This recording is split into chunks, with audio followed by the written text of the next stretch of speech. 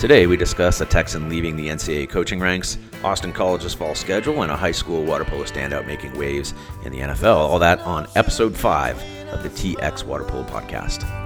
An ocean of powder and dust somehow is blown. It's James Smith in Austin, and here's Joe. Hi, Joe.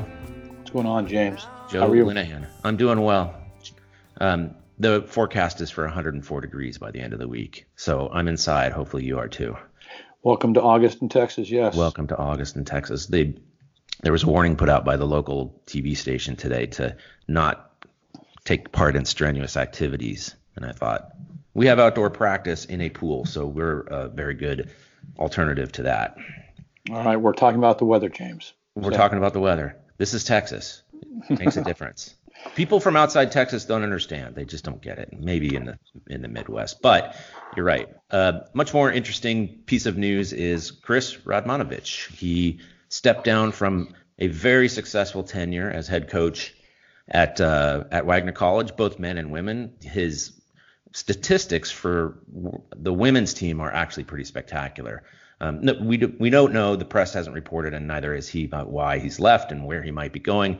Neither of those really matter at the moment, because just simply going over perhaps a Texans' most successful stint in the NCAA is at least worth mentioning. Yeah, Chris has done a great job up at Wagner. It's probably one of the most successful outside of California NCAA programs. I mean, just this past spring, I believe that they had wins or several wins over some ranked teams, including the University of Indiana as well, which is right. A huge school, a huge program with a massive budget. And I mean, yeah, just also while Chris was up there, he also started the men's program as well. So I think he said 6 straight MAC division titles. 6 MAC titles. Yeah. 3 undefeated seasons, 2 NCAA tournament victories. He's had a really solid career. It's probably 4 undefeated seasons because I went and looked and he had 1 loss this year. Yeah, but it was a dual forfeit against Marist. And I think that was just there were some weather issues and they needed to get home. So right. Technically, I think this year was also a undefeated season, but it's not going to go on the ledger like that. So right, 3-time coach of the year in the MAC. He's and he's had an interesting career. He started, and you can fill us in a little bit on this since you have a little more knowledge about it. But he's a Houston guy. He coached in Houston. He's been in and out of the game. He started at A&M and then coached in Houston and then moved on to California. What is it that you recall from his time in Texas? I mean, Chris was he graduated from Houston.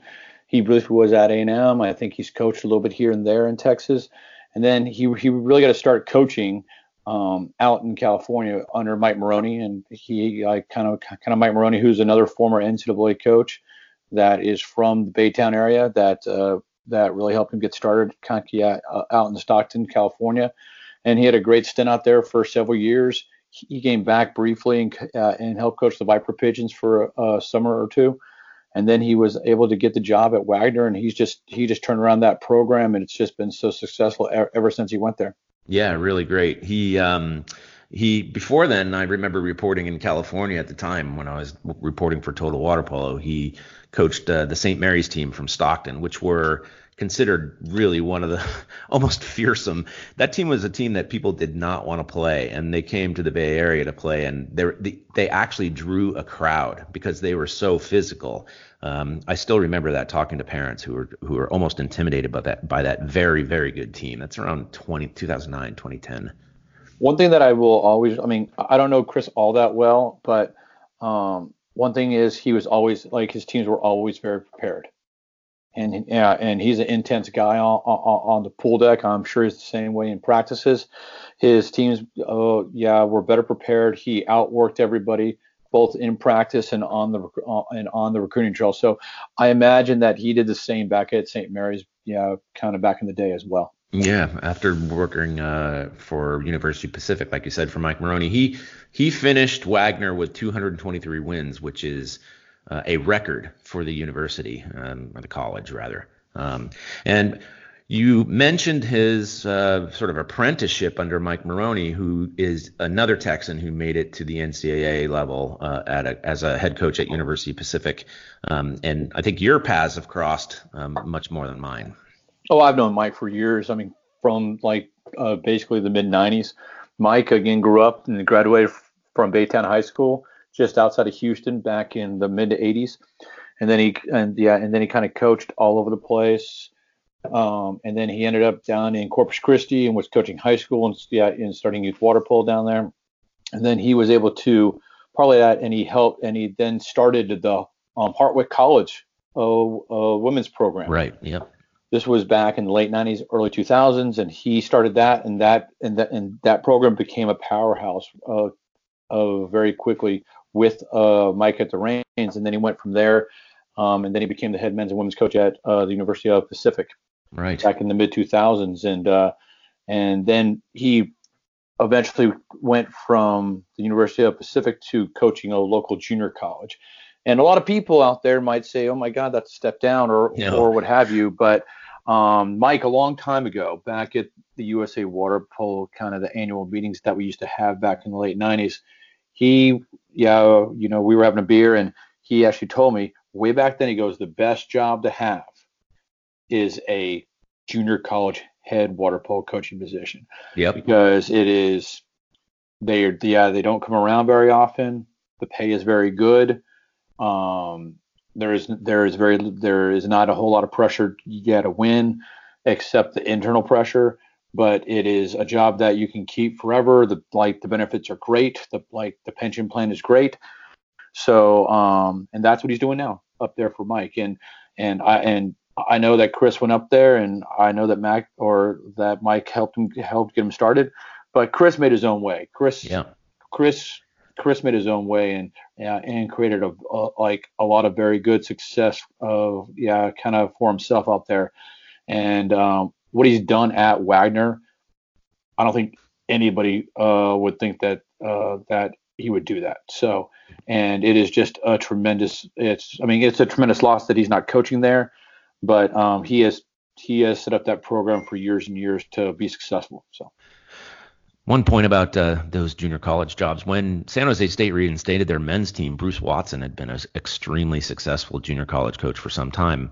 I think a lot of people would think, oh well, it's an easy choice. You just move on to a NCAA job. But from my understanding, it was not an easy choice, even though he's extremely tightly associated with that program. So he left his West Valley job for that, and understandably, but those junior college jobs are choice. And although it's better now than it was even a couple years ago, and it's 10 times better than it was 10 or 15 years ago, the college coaching jobs out there, that yes, there are a few very good high paying college coaching jobs, but it's only a handful. Right. And the rest are, you have to work your butt off, and you might do some other things as far as club or some other side things as well. But they weren't the most high paying jobs in the world. Now, again, it's turned and it's become much better recently. But the community college job, that is a tough gig to pass up. Yeah. Well, what do you think? So we've just spoken about two Texans who have ascended to the NCAA head coaching levels. Is there anything that you can talk about that you think impedes Texan coaches from getting those kinds of jobs? I don't think anything really impedes. I mean, it's just, it's the preconceived notions that people have out there. If somebody's from California, they might be a little bit more prepared, which I believe is exceptionally untrue. There are a lot of qualified coaches that have been coaching a very long time here, and some good younger coaches as well. Allie Hill down in your neck of the woods, that coaches for Longhorn, was an assistant coach at UOP under James Graham and did a great job. And then she's had other opportunities out there, but it's, there's the pull of family. There's the pull of being back in Texas. And that is a very strong pull. And I've even kind of felt that as well. I mean, I even coached NCAA water polo for 5 years on the East Coast, and it got to a point where I wanted to get back to Texas as well. So right. Well, it's like leaving Texas is one thing, but then staying like Texas is. I mean, it's hard. I mean, it is, the cost of living out in California is large. Like, do you want to pull up and go to a small school that you don't know exactly what's going to happen, et cetera? It is a tough gig sometimes. So. Yeah, well, that experience is something that we should talk about briefly, at least, or more than briefly when we get back. But it's a good segue because you have NCAA experience yourself. So you might be the third in this list of those who've ascended to top coaching jobs in the NCAA. So we will talk about that and about the Austin College schedule coming up next. Hi, I'm U.S. Olympian Janai Kerr, and when I need to stay up to date with my water polo news in Texas, I listen to the TX Water Polo Podcast.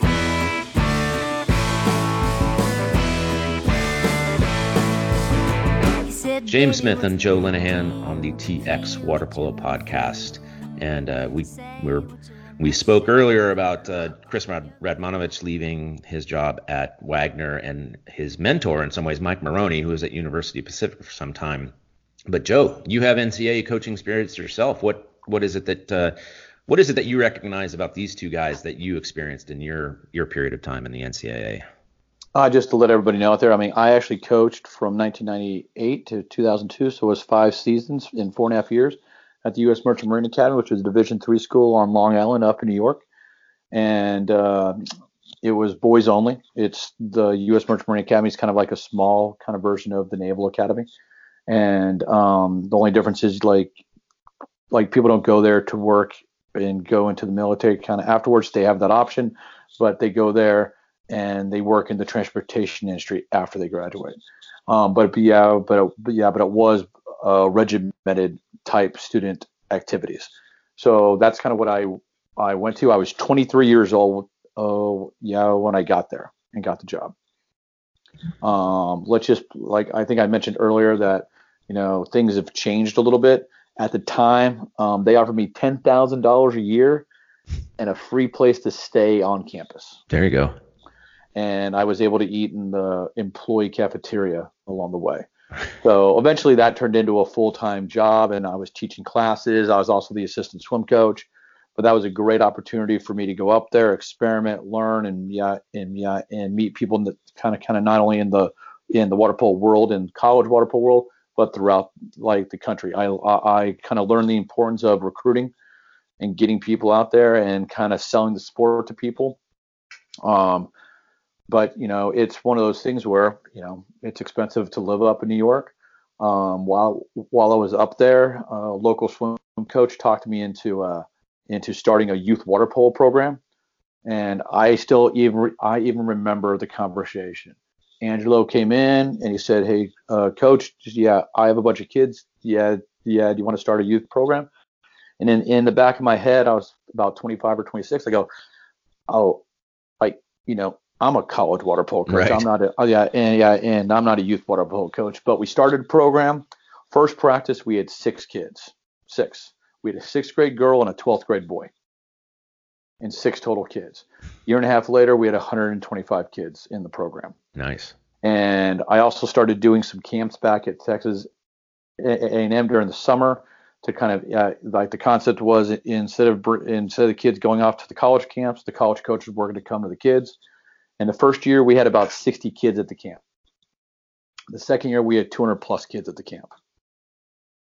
And I just realized that there might be a need for more water polo down here. So, and after the fall 2002 season, I packed up and I moved to Houston and tried to start youth like age group water polo. Not that there was stuff not going on there. There was a lot of high school. There was some summer league.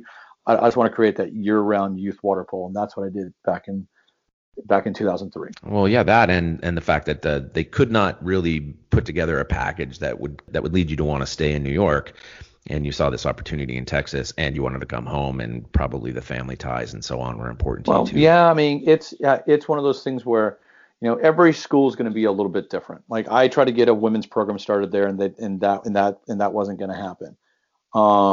We were very successful. Like before I got there, The year before, they were 1-15. And then my first year, I got the job in like July, and we started it in August. And I had one kid that played high school water polo on my team my first season. So again, I learned the value of recruiting very quickly. Right.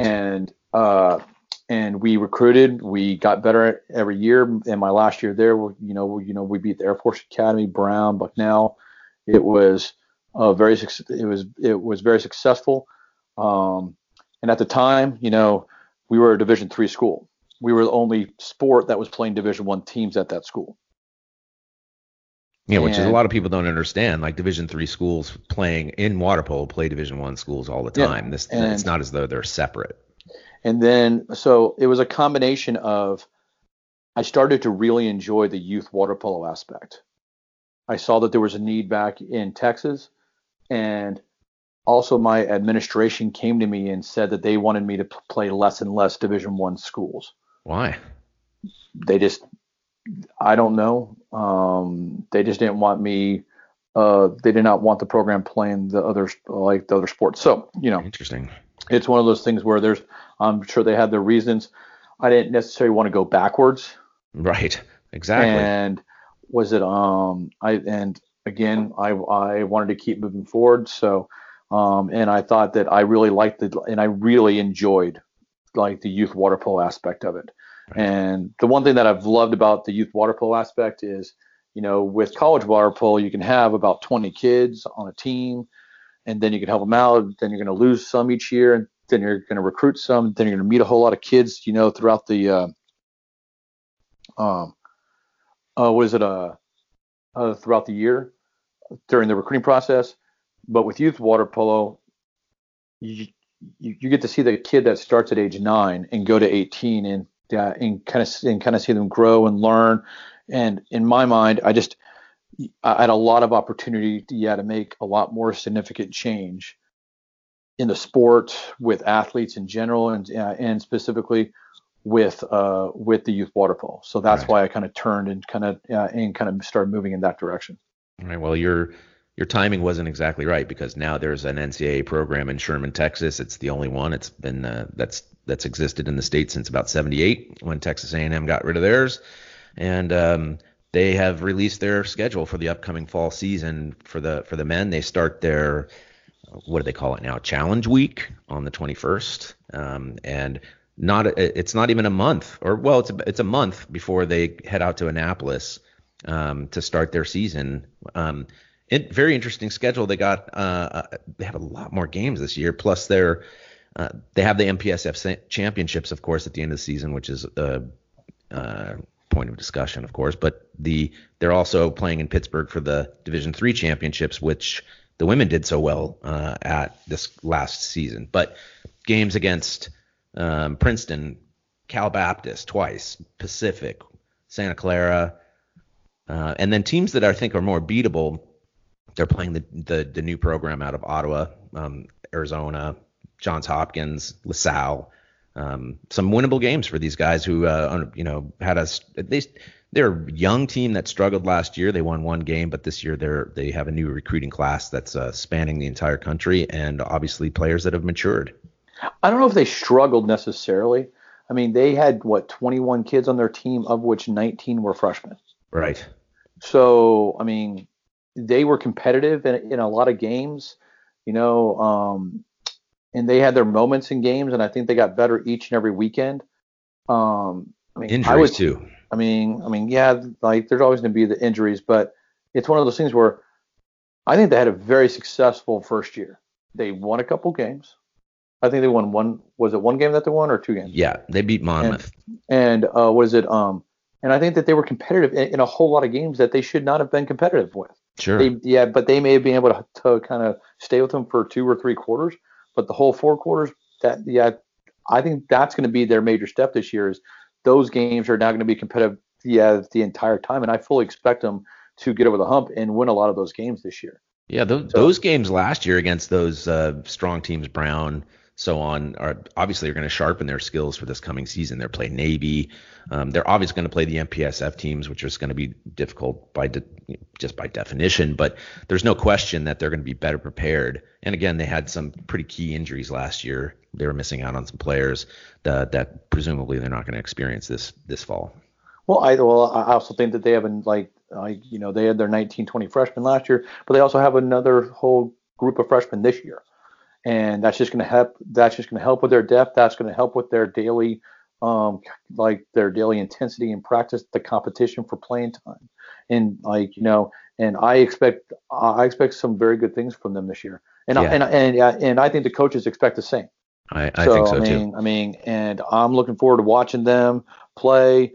I know that they're working on getting some home games here and there over the next couple of years. Right. And I'm really looking forward to seeing them play, compete, and just get better each and every year. Yeah, we're going to try to talk to Coach Mark Lawrence next week for next week's podcast. And it sounds like he might have some interesting news about the coming season and the one that follows as well. So we'll catch up with him then. In the meantime, we're going to take another small break where you're going to pitch something to you, and we'll be back with some other short items. Have you noticed that there are no advertisements for dental care or online recruiting services on the TX Water Polo podcast? Same with the website, no pop-ups, no banner ads. Well, we'd like to keep it that way, so we're asking for your support. Your donation will help us with new equipment, better sound quality, interesting writers, and maybe even improve podcast hosts. So to help us expand and improve our coverage of the sport and state we love, go to txwaterpolo.com/donate. That's txwaterpolo.com/donate. And be sure to subscribe to the pod on Apple, Google, Stitcher, Spotify, or Radio Public, and give us a good rating if you like what you hear.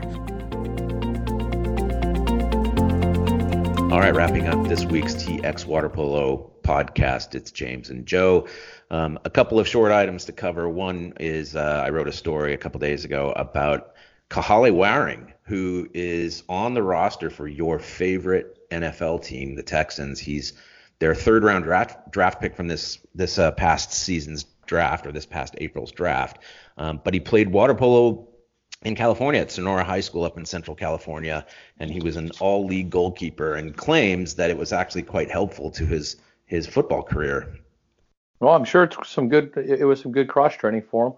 And I was unaware actually that he, until I read your story, that he was that he had a water polo background. And yes, the Houston Texans are my favorite NFL team. So yeah, I'm here to inform you of these kinds of things. He was featured by John McClain, who's really one of the most well-known sports writers in the entire country, who called him a, quote, fascinating prospect. And I think the Texans actually believe that he could fill the role of Owen Daniels, who's been their best tight end in history. But what Waring has told McClain was that basketball prepared him probably the most for the NCAA, but water polo, with its athleticism and hand-eye coordination and toughness, which is right, helped him a ton. The guy's such an athlete. He was the league MVP for his high school for basketball. He was all league in water polo. He was also on the swim team and the cross-country team.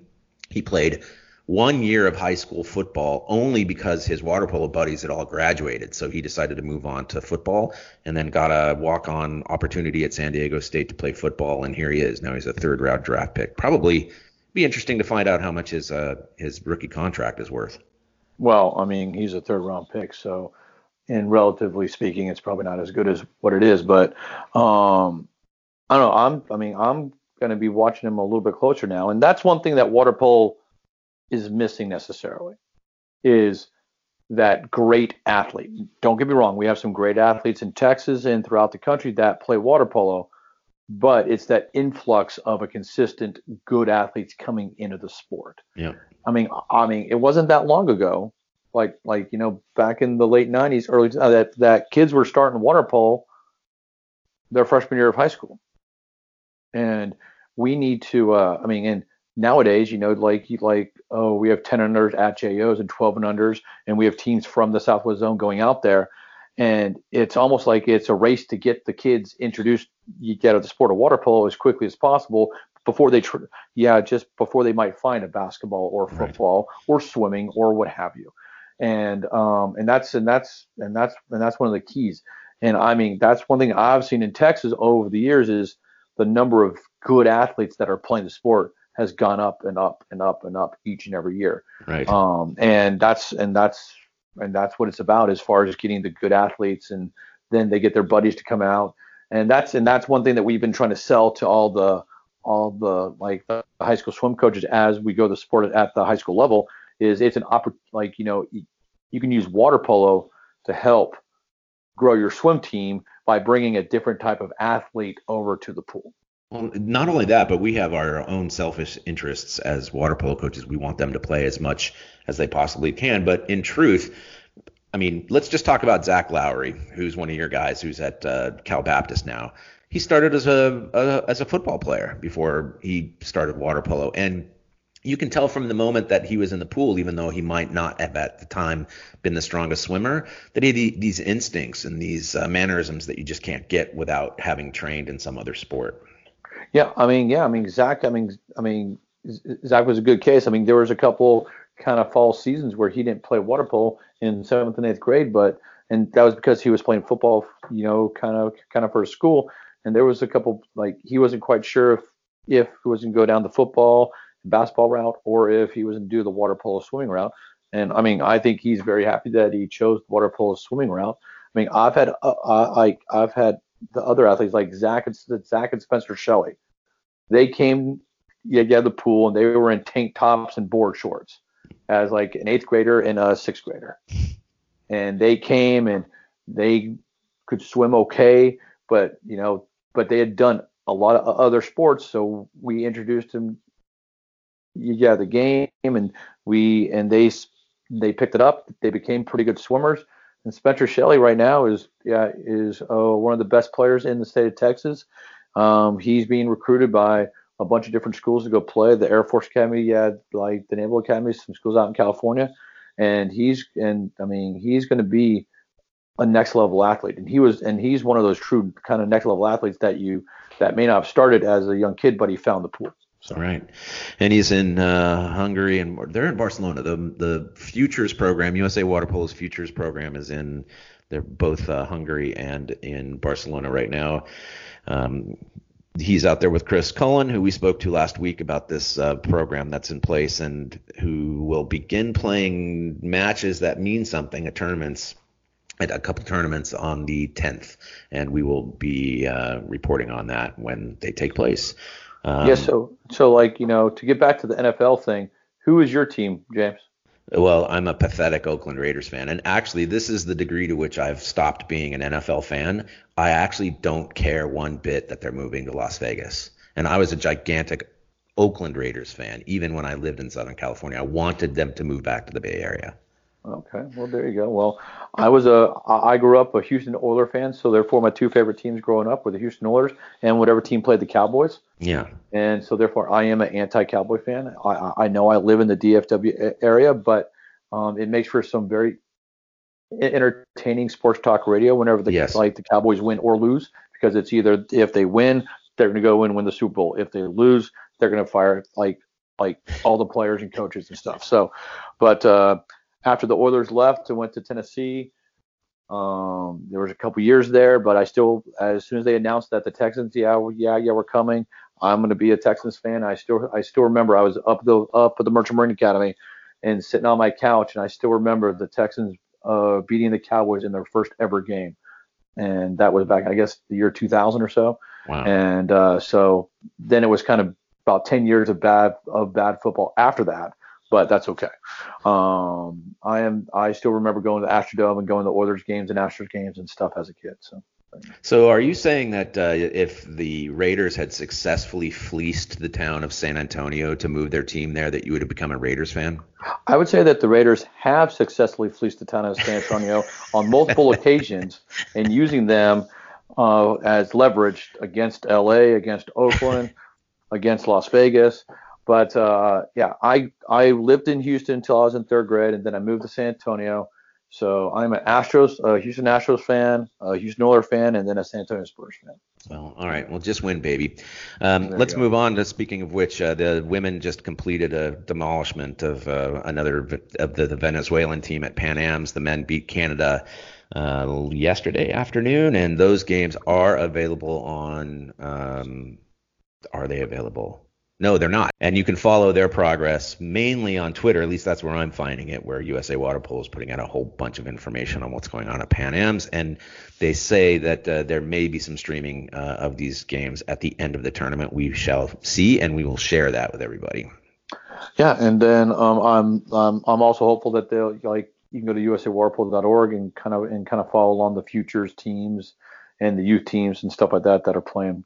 I think they get started later this week. So yeah, 10th. And I agree that you and I spoke about this off air, but we don't know whether they're going to stream these games. It's a very good point, and once we find out, we will share that as well. Sure. Yeah. All right, great. Well, that's it for us this week. Just a reminder that we want to hear from you. We've heard from many of you. It's been really good, but continue to do that. Let us know what's going on in the Texas water polo scene, and you can reach us by email at pod@txwaterpolo.com, on Twitter at txwaterpolo, Facebook txwaterpolo, Instagram tx_waterpolo, and on the web, of course, at txwaterpolo.com. And we are looking for you musicians. If you want to contribute music to the show, we'd love to hear from you. Once again, you can reach us at pod@txwaterpolo.com if you're interested. We're done. Thanks to our hosts, Red Circle, and thank you for listening and telling a friend about TX Water Polo Pod. And we'll talk again next week, Joe. Thanks. All right. Yeah, take care, Jim. Too.